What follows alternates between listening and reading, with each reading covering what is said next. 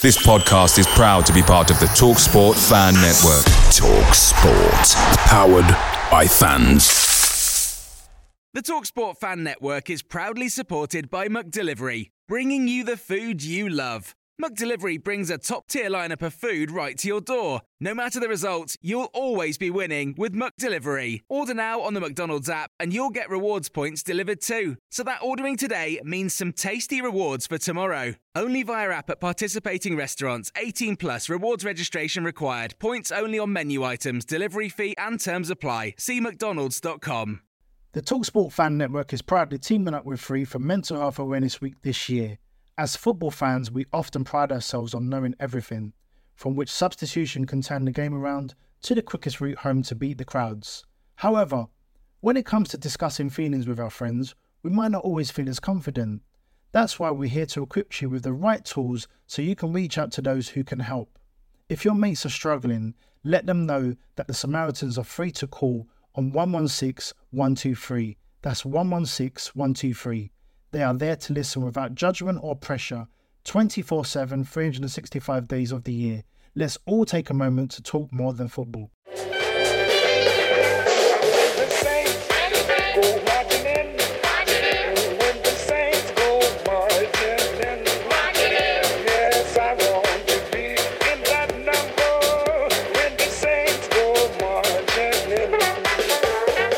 Hello and a very warm welcome to the latest episode of the Total Saints podcast. My name's Martin Stark and I'm joined by our panel of guests to discuss all the action from the last 7 days supporting Southampton Football Club. Streaming this episode of TSP live on our Facebook and our Twitter pages, and it's also on our YouTube channel tonight. Now, if you're watching live on Facebook and YouTube, you can get involved in the conversation using the comments section. It's always great to hear your thoughts and any questions you've got for the guys tonight too. Coming up this week on the podcast, reaction to a solid home win against Everton. We're going to preview the game against Norwich at St Mary's on Friday. I've also got a long-awaited update on the panel's predictions league. And I have to be honest, a small confession from me as well. But first of all, let me introduce you to our regular TSP guests. They're waiting patiently on your screens. Let's go clockwise. So we'll start with Steve, top right. Steve Grant is the owner of Saints Web. Back in the UK. You enjoying the weather, Steve? Thanks for bringing the sunshine back. Oh, it's lovely, isn't it? Did you get back okay? Because I was worried about you with the flights this week. Yeah, I mean, my original plan was to come back Friday, and in hindsight, I'm very glad I chose to kind of bring that forward a few days. So I came back Monday in the end, where conditions were fine at the time of flying. So didn't get to feature on that wonderful YouTube live stream on Friday afternoon. TV. Yes, that was extraordinary, wasn't it? Yeah. Seeing those planes coming in sideways into Heathrow was an eye opener. But back safe and sound, which is good. It does make you wonder why we bother. We could have just gone to Southampton Airport and just streamed from the end of the runway, and then we'd have got some incredible figures. Bottom right on your screens, Glenn Delacour is the writer of League One -10. That's the weekly Saints blog. Your fence panel's all good this week, Glenn? Were you okay? No, it's quite interesting. So we've had some fence panels down, and so that was Friday night. And on Saturday, I was thinking, I'm not actually sure if they're ours or the neighbours. And I looked at it and I thought I could probably hammer these back together. So I delayed it, as you do, until Sunday. And then I got up in the morning and the neighbours had done it. So I'm going to keep really, really quiet about it. And, next Christmas card, I might mention it. But no, so happy days. But it is, as we speak, sort of gusting big time around here at the moment. So yeah. I'm waiting for bits to fly off the house, because my house is quite old. Oh, the other thing I did just before the storm hit, I decided that it was the right time to take down the trampoline that I've been meaning to do for 5 years. I didn't fancy retrieving it from West the road or Hedge End Village or something like that. So I was out there at 10:30 at night. It was a bizarre behaviour on my part, but no. And yeah, the other thing I've been doing, I've been mainly getting wet this week and laughing at people who have recently been out of the country and have just come back into it. But your timing yesterday going to the game wasn't the best either, was it, Glenn? No. I managed to walk to the game, get absolutely soaked, and then for the next sort of 10 minutes, watched people coming in perfectly dry. So I did really, really well there. I got into the habit of coming in early when they were doing all the sort of COVID checks and all that sort of stuff. And I must revert back to my normal 5 to 3 arrival time and see how that one works out for me. Also joining us, Dan Sheldon is the Athletics dedicated Saints reporter. You must have been pleased that it wasn't too far to travel yesterday, Dan. There were some horrendous journeys. Yeah, it was. I was talking to someone in the press box. It took them a good 3.5, 4 hours in what is normally an hour and a half journey. So yeah, I was over the moon. It was just a short 20-minute ride down the M27. All good, all good. Well, the biggest hello and thank you is reserved to our patrons wherever you might be listening or watching this week. Welcome to episode 187 of the Total Saints podcast. This is the Total Saints podcast with Martin Stark, Steve Grant, Glenn Delacour, and the Athletics' Dan Sheldon.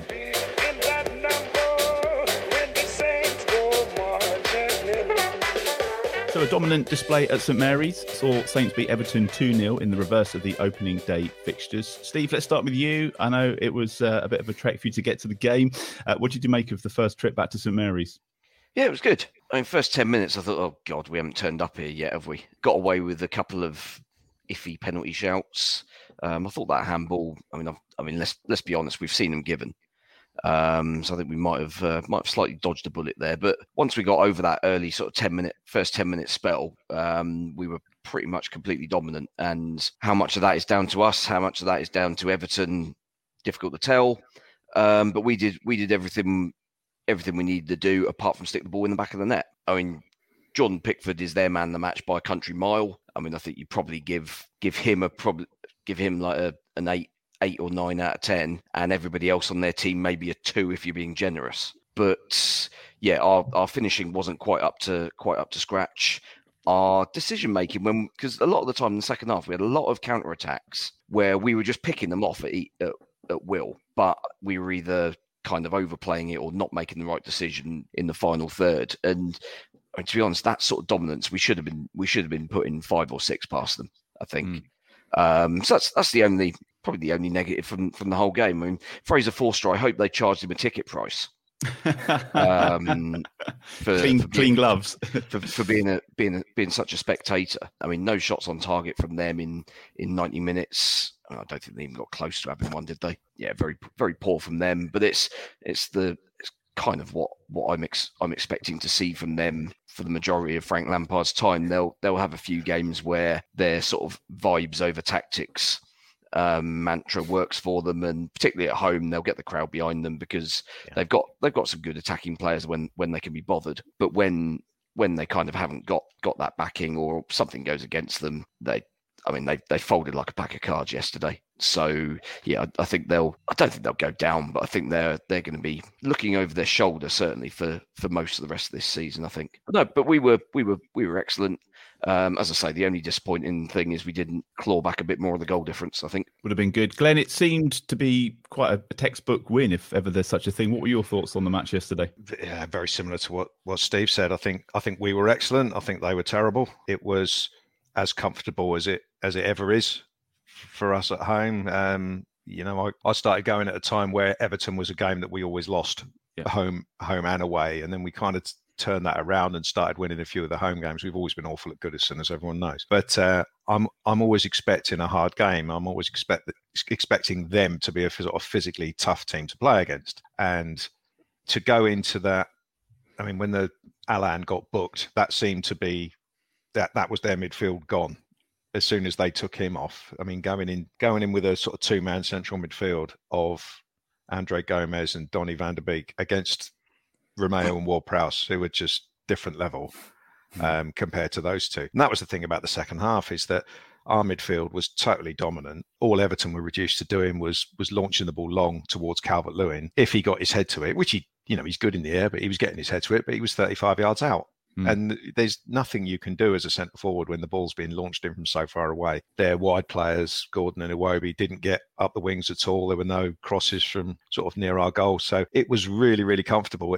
Even at 1-0, I didn't feel like we were ever going to concede a goal. You don't like to say that, of course, because it can only take a lucky break of the ball. And then the miracle of Shane Long happened. which was just one of those amazingly bizarre things, because you've brought on a non-scoring striker just to run around and put pressure on the defence, and he ends up scoring. So we all know Shane Long hasn't got many days left in the sun as a Saints player. So for him to come on and have the crowd singing his name and score an important goal is a really good thing for him. Love that moment, and but I couldn't believe the contrast with how well organised all over the pitch we were, and how insipid, I guess is the word, Everton were, especially in that second half. They reminded me a little bit of Man United when we played them, but obviously Man United have got much better players. But for Everton to have spent as much money as they've spent over the last 4 or 5 years and have that 11 on the pitch, that's quite possibly the worst back four I've ever seen. And then when you combine it with the lack of midfield protection in away games against anyone half decent, they've got no chance. So yeah, good day for us, bad day for them. It'll be interesting to see how media darling Lampard works out over the next few months. Dresses that up. Yeah, there's someone called Shane Long watching on YouTube right now. I don't know if that's the Shane Long, but parody account. But thanks and good evening. Hi to Stuart as well. Hi to Mark. Dan, you actually called 2-0 last week. So was it as straightforward performance as you thought it would be? After the first 10 minutes, it was, even more straightforward than I half expected. As Glenn said, you kind of always think Everton are going to be a tough game. I remember the first game of the season where Southampton obviously went ahead and ended up losing. And I thought if Benitez was still in charge, it probably would have been a more difficult game on Saturday. But as Steve said, you think Frank Lampard does kind of strike you as the sort of vibes over tactics. And maybe his team talk was, let's get at them for 10 minutes and take it. And then it got to 10 minutes and the players just looked around and were like, what next? What should we do now? And just had no idea. And it was a point I raised to Ralph, actually. I didn't realise until I looked, but since Ralph took charge in December 2018, if you exclude Duncan Ferguson, Everton have had 4 managers, which is crazy when you think 4 managers in 3 years. And you look at the players they've got, there's a kind of mixture of Ancelotti, Silva, and you just think it's just insane. A team could spend $500 million and get worse. I mean, it was shocking, really. You think it's just, for me, Saturday was an example of a manager with a plan. The players are well drilled. They know exactly what they're doing.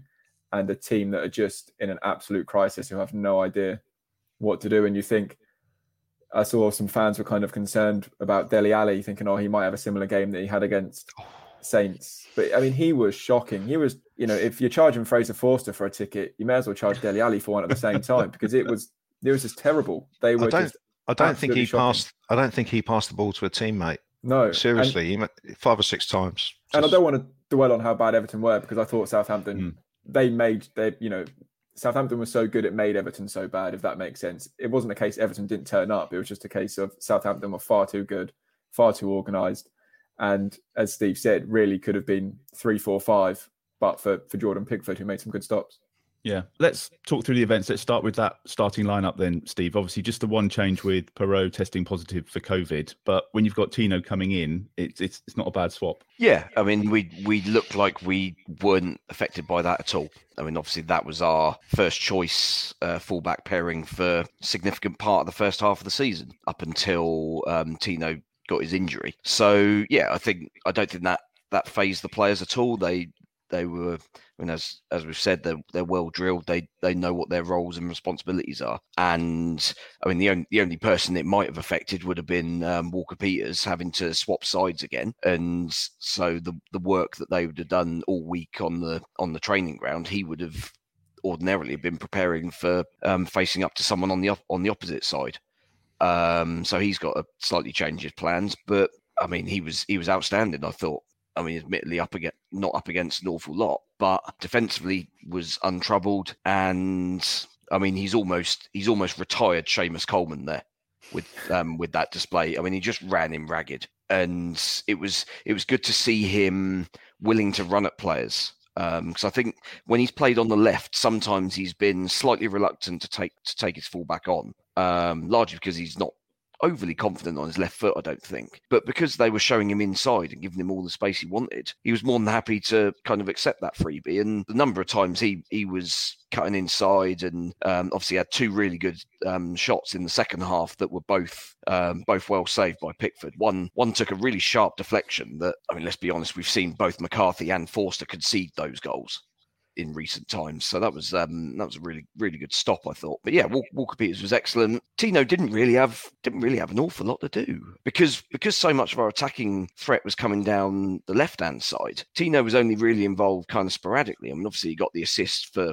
Shane's goal, and I actually thought he'd shanked the cross a little bit. It looked like he'd given it far too much air, and that Pickford would just come and pluck it out of the air. But I don't know whether Pickford was, I don't know if he was a bit frazzled or something by the shambles that was going on in front of him for the previous 82 minutes, but left it alone, and that gave Shane the opportunity to win the header. Well, he probably thought it was Shane Long, it'd be all right. Yeah, he never scores. Little did he know, it's the Shane Long's contract season right now.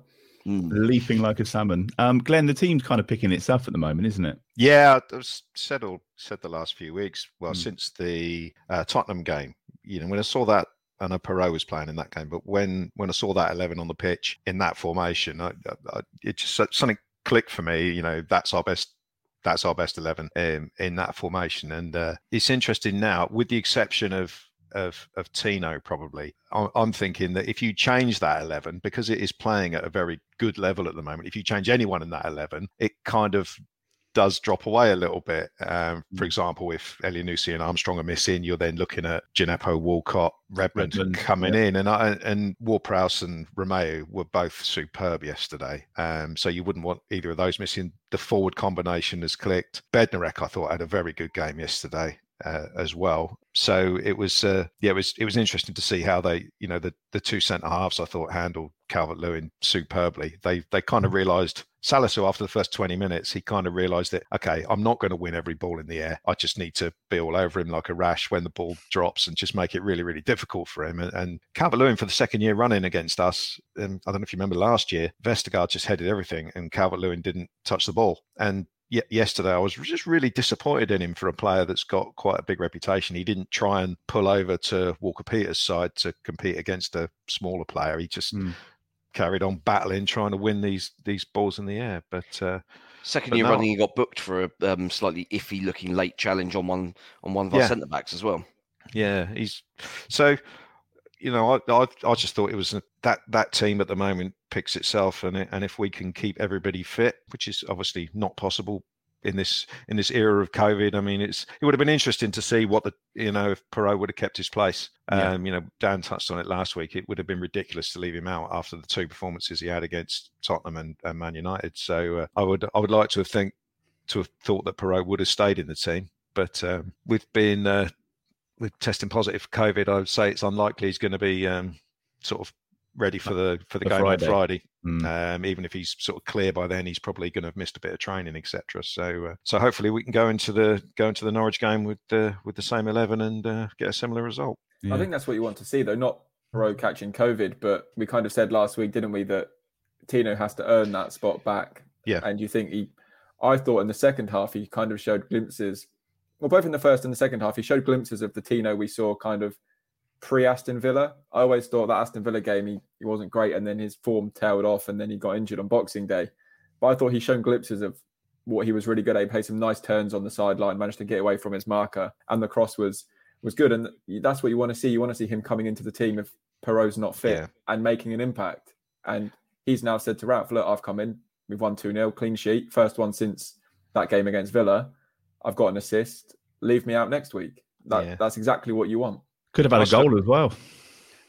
I still thought Tino was at times a little bit reluctant to run forward when he had the chance. I mean, I know it's not as simple as running forward every time you've got it. They've got these patterns of play where they want to feed the ball into Armstrong or whatever. But yeah, sometimes it looked to me in the first half in particular that he still looked like he was kind of feeling his way back in. But he's 19 now. So he's getting really old, of course. So he's 19. He's still finding his way in the Premier League. So you can't expect him to be brilliant all game, every game. And it was a solid game for him. And I think he'll only get better again. But whether he stays in the team for the next few weeks, who knows?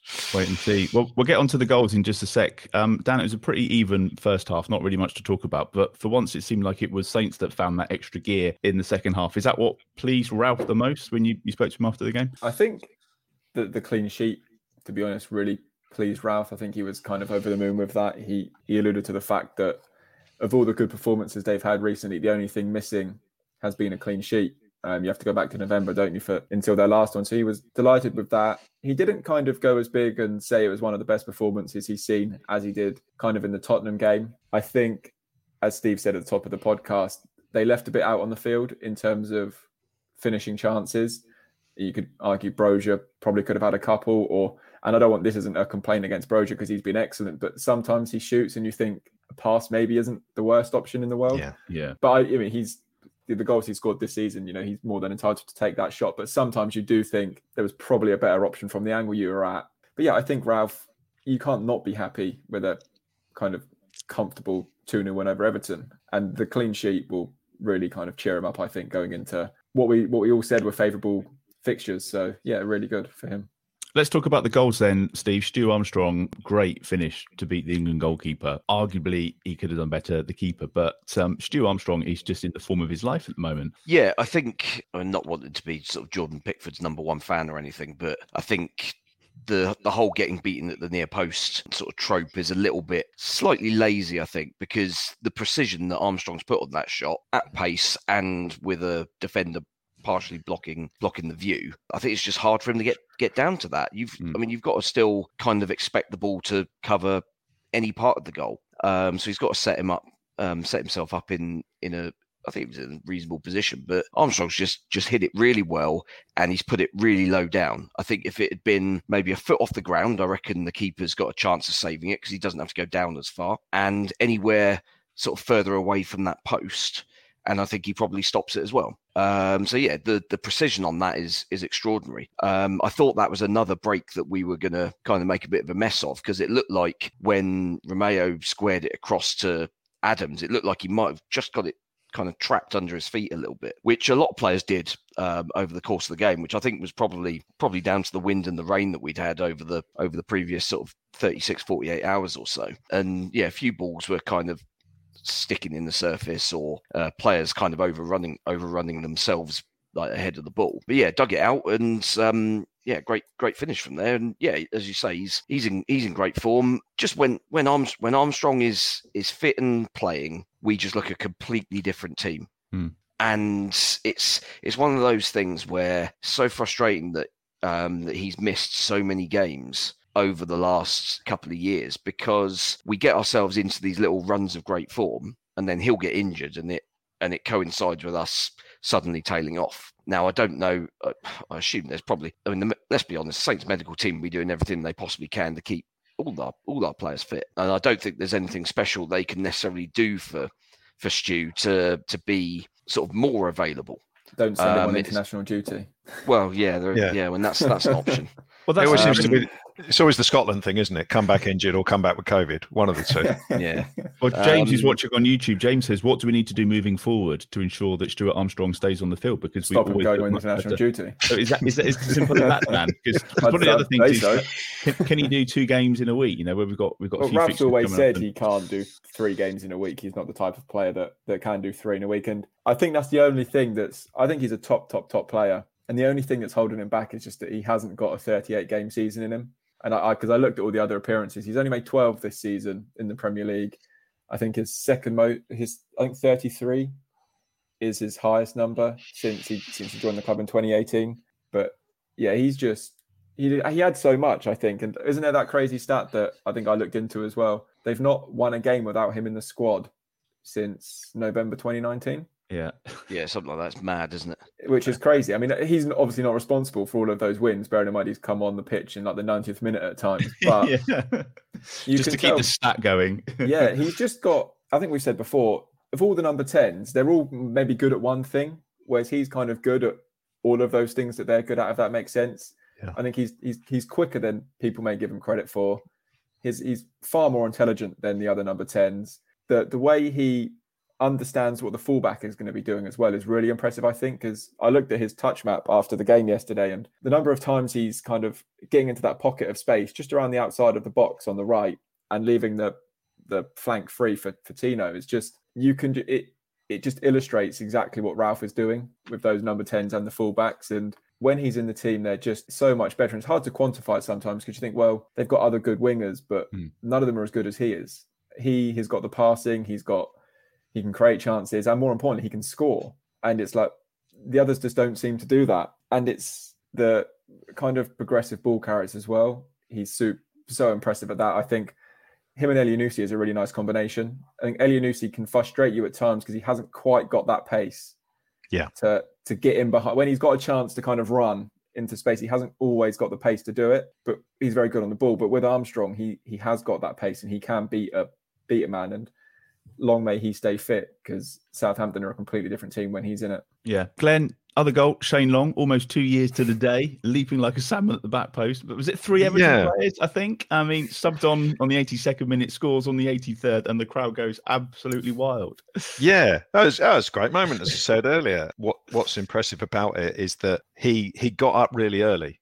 You know, it was a bit of a loopy cross, as Steve said, and he got up early, and again, pitching into Seamus Coleman's need to retire. He didn't even get off the ground. Long was up early, so Coleman couldn't do anything about it. And it's just, he's always had a good leap. He's always been decent in the air, and it was a really good header. There's a lovely angle from behind the post where the ball actually goes in, where you see Pickford turn around and he's watching the line of the ball as it goes in, as it just sort of goes inside the post, and you just see Pickford's face. It's great. But no, I thought Pickford had a great game, to be fair. But it's great for Shane Long. It's interesting that he got brought on in front of Adam Armstrong.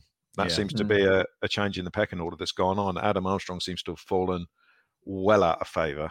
I thought that when we played the game against Coventry, when, to be honest, the forwards were all rubbish in the first half, and it was Armstrong that got hooked off, when it could just as easily have been Shane Long. But Ralph has obviously got a bit of an issue with him at the moment. So yeah, Shane come on and he scored the goal, and it was great. Just one final thing I'd like to say on the first goal, actually. Big assist to the referee, because he waved play on when Elyounoussi nicked the ball off of I think it was Gomez.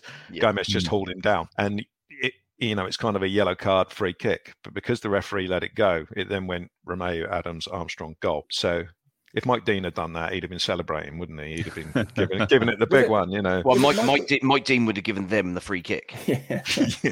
Was it Michael Keane in the first game that played an errant pass? Yeah. Yes. That was, he basically got his pocket picked. Got his feet as the last man. Right, yeah. I couldn't remember if he played a pass or he just had the ball nicked off him by Shea Adams, but he must have had the ball nicked off him by Adams. Yeah. I was just pleased for the first goal yesterday that it was that Adams and Romeo went the other way around, because you know that Romeo would have had a shot from the edge of the box and that goes straight into the stand. Yeah, he had one in the first half, didn't he? And it's just incredible, wasn't it? Every time you just that's like, oh gosh. I saw. Yeah, I had a look on Understat for the sort of shot map and stuff from the game yesterday, and that one was rated as a 0.01 xG, which I thought was still very generous. Just a word on that partnership, because you can see these partnerships forming all over the pitch, Steve. You've got obviously Tino and Kyle Walker-Peters at the back. We talked about the centre backs, and you've got the two up front. But that Romeo and James Ward-Prowse, once they hit their stride yesterday, you kind of felt like this is only going to go one way, isn't it? If they're both on form and they're up for it, then they were just dominating yesterday. Oh yeah, I mean they absolutely bullied them. I mean, as Glenn said, as soon as Alan got that book in, 15 minutes in, I mean, of what use is he in that team? And as a midfield 2 up against our midfield 2+2, I guess, because they can all play in the middle. It was just embarrassingly one-sided. I mean, it was genuinely like playing against like a youth team or a non-league side, that just the difference in levels and the difference in knowing what they needed to do in that midfield, and having that partnership and the knowledge of what each what each one of them is going to do at any given moment, so you can adjust your own position to make sure that all bases are covered. And I mean, Everton didn't have that at all. And with those midfield players, then they're unlikely to ever have that. I mean, they missed Doucouré, but he's still not a holding midfielder, really. He's your sort of box-to-box athletic player who will give you the energy that they didn't have yesterday. But he's not going to be sitting in front of the back four and giving them any protection. I mean, as Dan said earlier, like half £1 billion spent on that squad in the last 5 or 6 years, and it's like, and this is what you've come up with, lads. I mean, it's just pathetic that a football club could spend that much money on absolutely nothing. The thing I love about games like that is when someone like Dele Alli plays, where all the Saints fans were going, we should be signing him. He's exactly the sort of player we should be going for. Then he turns up. Not this one. With the exception of those on this podcast, that's the sort of player we should be going for if we want to show some ambition. And then absolutely, ambition is a horrible word in football, and it's spouted largely by people who basically just want people to spend money on anything. Basically just footballing magpies, people who like shiny things. Yeah, I mean, actual ambition comes in many different formats, and it doesn't need you to spend or commit to spending the thick end of £40 million on a player who doesn't really look like he can be bothered anymore. It's very philosophical, Steve. I like that. Glenn, just a word on the front two, Adams and Brozier. I know Dan mentioned it earlier on. Brozier perhaps needs to be a little bit less selfish in front of goal, but you get the impression if you look at the... I'm not sure he does need to be less. I just think there are times I didn't say he should be less selfish. I think there are times he may have better options. Centre forward, have a shot. The next six, when you look at the next 6 games, the defence, they're going to be absolutely bricking it, aren't they? When we've got those two playing and firing. Well, I imagine that we're going to come up against some teams, certainly teams like Burnley, who are going to sit deep, and it will be another sort of challenge because it will be much more difficult to sort of pick our way through them. And this is where players like Elyounoussi and Armstrong are going to be key to be able to pick a pass through. Back in the day when we were last really decent, when we had Graziano Pella up front, if a team sat deep against us, we could go over the defence basically because he was so good at shielding the ball and picking the ball out of the sky sort of thing. That's an area that Brozier needs to work on because sometimes he's sort of 6'4" standing and then 6'1" when he jumps. Sometimes he doesn't quite get the timing right and he doesn't quite sort of have the physicality to hold off players. So I think these next few games will be really good for him in his development, playing against the likes of Burnley and stuff like that. We got Norwich up next, and they've got on paper their defence is as bad as Everton's. So I think they'll be slightly worried about what we can do. But those two, it's again, Shea Adams illustrated just how much work he's prepared to do. I mean, the Saints social media team, they've clipped up and put out that challenge where he ran back to absolutely trash the Everton left back, and he did so much good work defensively. And that's the thing. We're talking about Everton and their collection of Dele Alli's and Van der Beek and Alex Iwobi and things like that. Yesterday was a classic example of a team against a ragtag bunch of individuals. I mean, their team, Alex Iwobi cost twice as much as our record signing. And what players have Everton got that would fit in our system and make it better? Yep. Maybe Richarlison at a push, but I'd struggle on yesterday's show, and I'd struggle to be remotely interested in any of the others. Pickford, we need a goalkeeper, don't we? Probably next season. see if he's interested. But going back to our two strikers, that they're only going to get better and better. And as I said earlier, it's a nice problem to have. But those two have proved themselves to be now a cut above what else we've got. And if one of them is missing, then there's a definite downturn. Because at the moment, and we all love him, of course, Shane Long is the next alternative. Shane Long's on fire, yeah. He is, yeah. Before we get on to the game on Friday, I just wanted to get your thoughts on this. Nick's actually mentioned that he's watching online. He says, do you think we can reach 9th by the end of the season? Is the top 10 finish back on? Because a few weeks ago, we were kind of going, look, it's not going to happen at all. But do you think it might happen now, Dan? Is it possible? I think... I didn't think it pre-Man City. I didn't think it was because I didn't think they'd get as many points as they did from those games. But when you look at the cushion, I know the teams below them do have a game in hand and whatnot, but I don't see why not. I think Southampton from game to game are only getting better, and the opposition are now only getting weaker. And there will be the argument, of course, that the teams they're now going to be playing are kind of, bar Aston Villa, are kind of fighting to stay in the league. So they're going to bring different tests. But ultimately, I think Saints are just so in their own lane at the moment.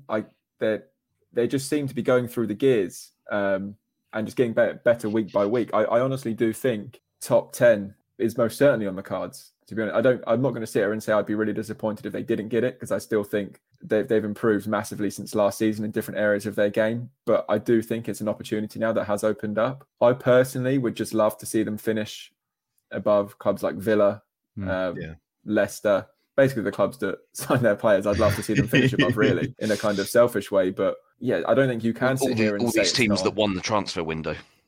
Yeah, precisely. And on just going back to Che Adams, I don't want to labour on that point, but he is a top professional. And I'm so happy for him because he really has stepped up this season. And I think it'll be brilliant when he does finish the season with more goals than Danny Ings. I think that would be a kind of big pat on the back for himself. Be awesome. Glenn, is the top 10 on, do you think? Or is this where we stuff it up?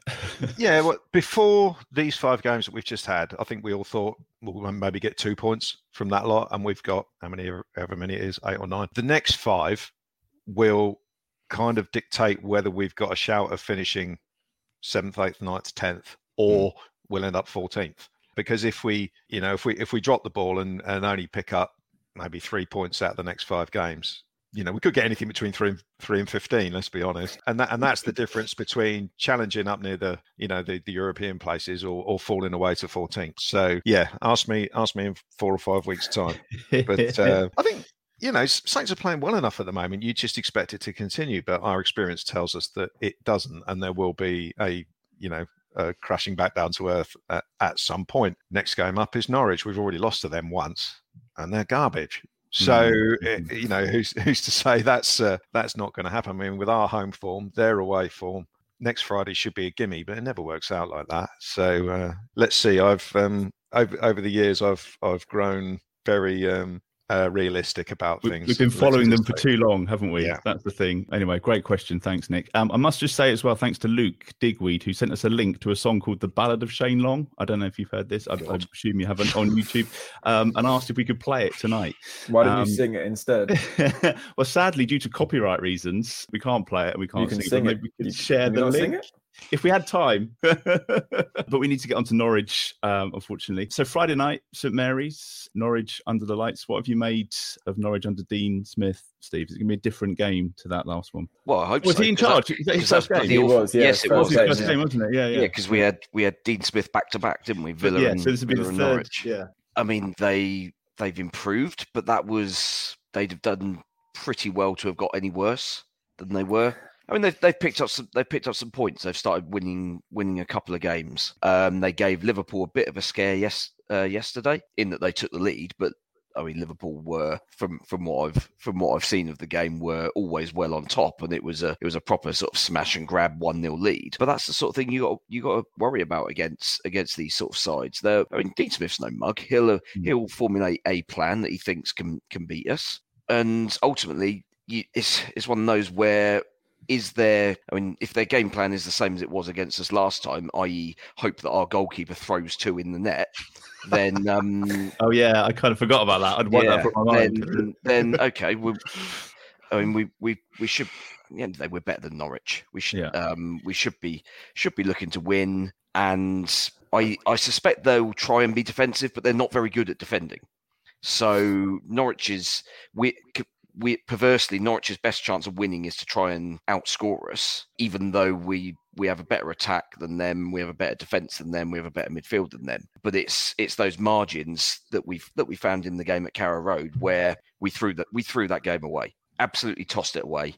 And actually, I think that works in our favour because you can be damn sure that Ralph will be reminding those players, look what you did against this ragtag bunch, bottom the league, had only won 1 game all season when you went up there and gave them a 3-point present. So actually, I think if we're remotely on it from a mental perspective, I think I don't see any issues. You're all missing a key point as well. Nick's picked it up on Facebook. I saw in the comments. It's a Friday night game. under the lights. Guess who? When was the last time Angus Gunn played in the Premier League at St Mary's? It's going to be a good night for Southampton. It's got to be a good night.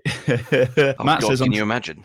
Matt says I'm travelling 120 miles for this game on Friday, so we better beat them. Is Matt going to be all right, Glenn? What's his nerves going to be like? What sort of game are you expecting on Friday? He should be. I mean, I've got some notes in front of me, and the first thing I wrote down was Angus Gunn is their first choice goalkeeper now.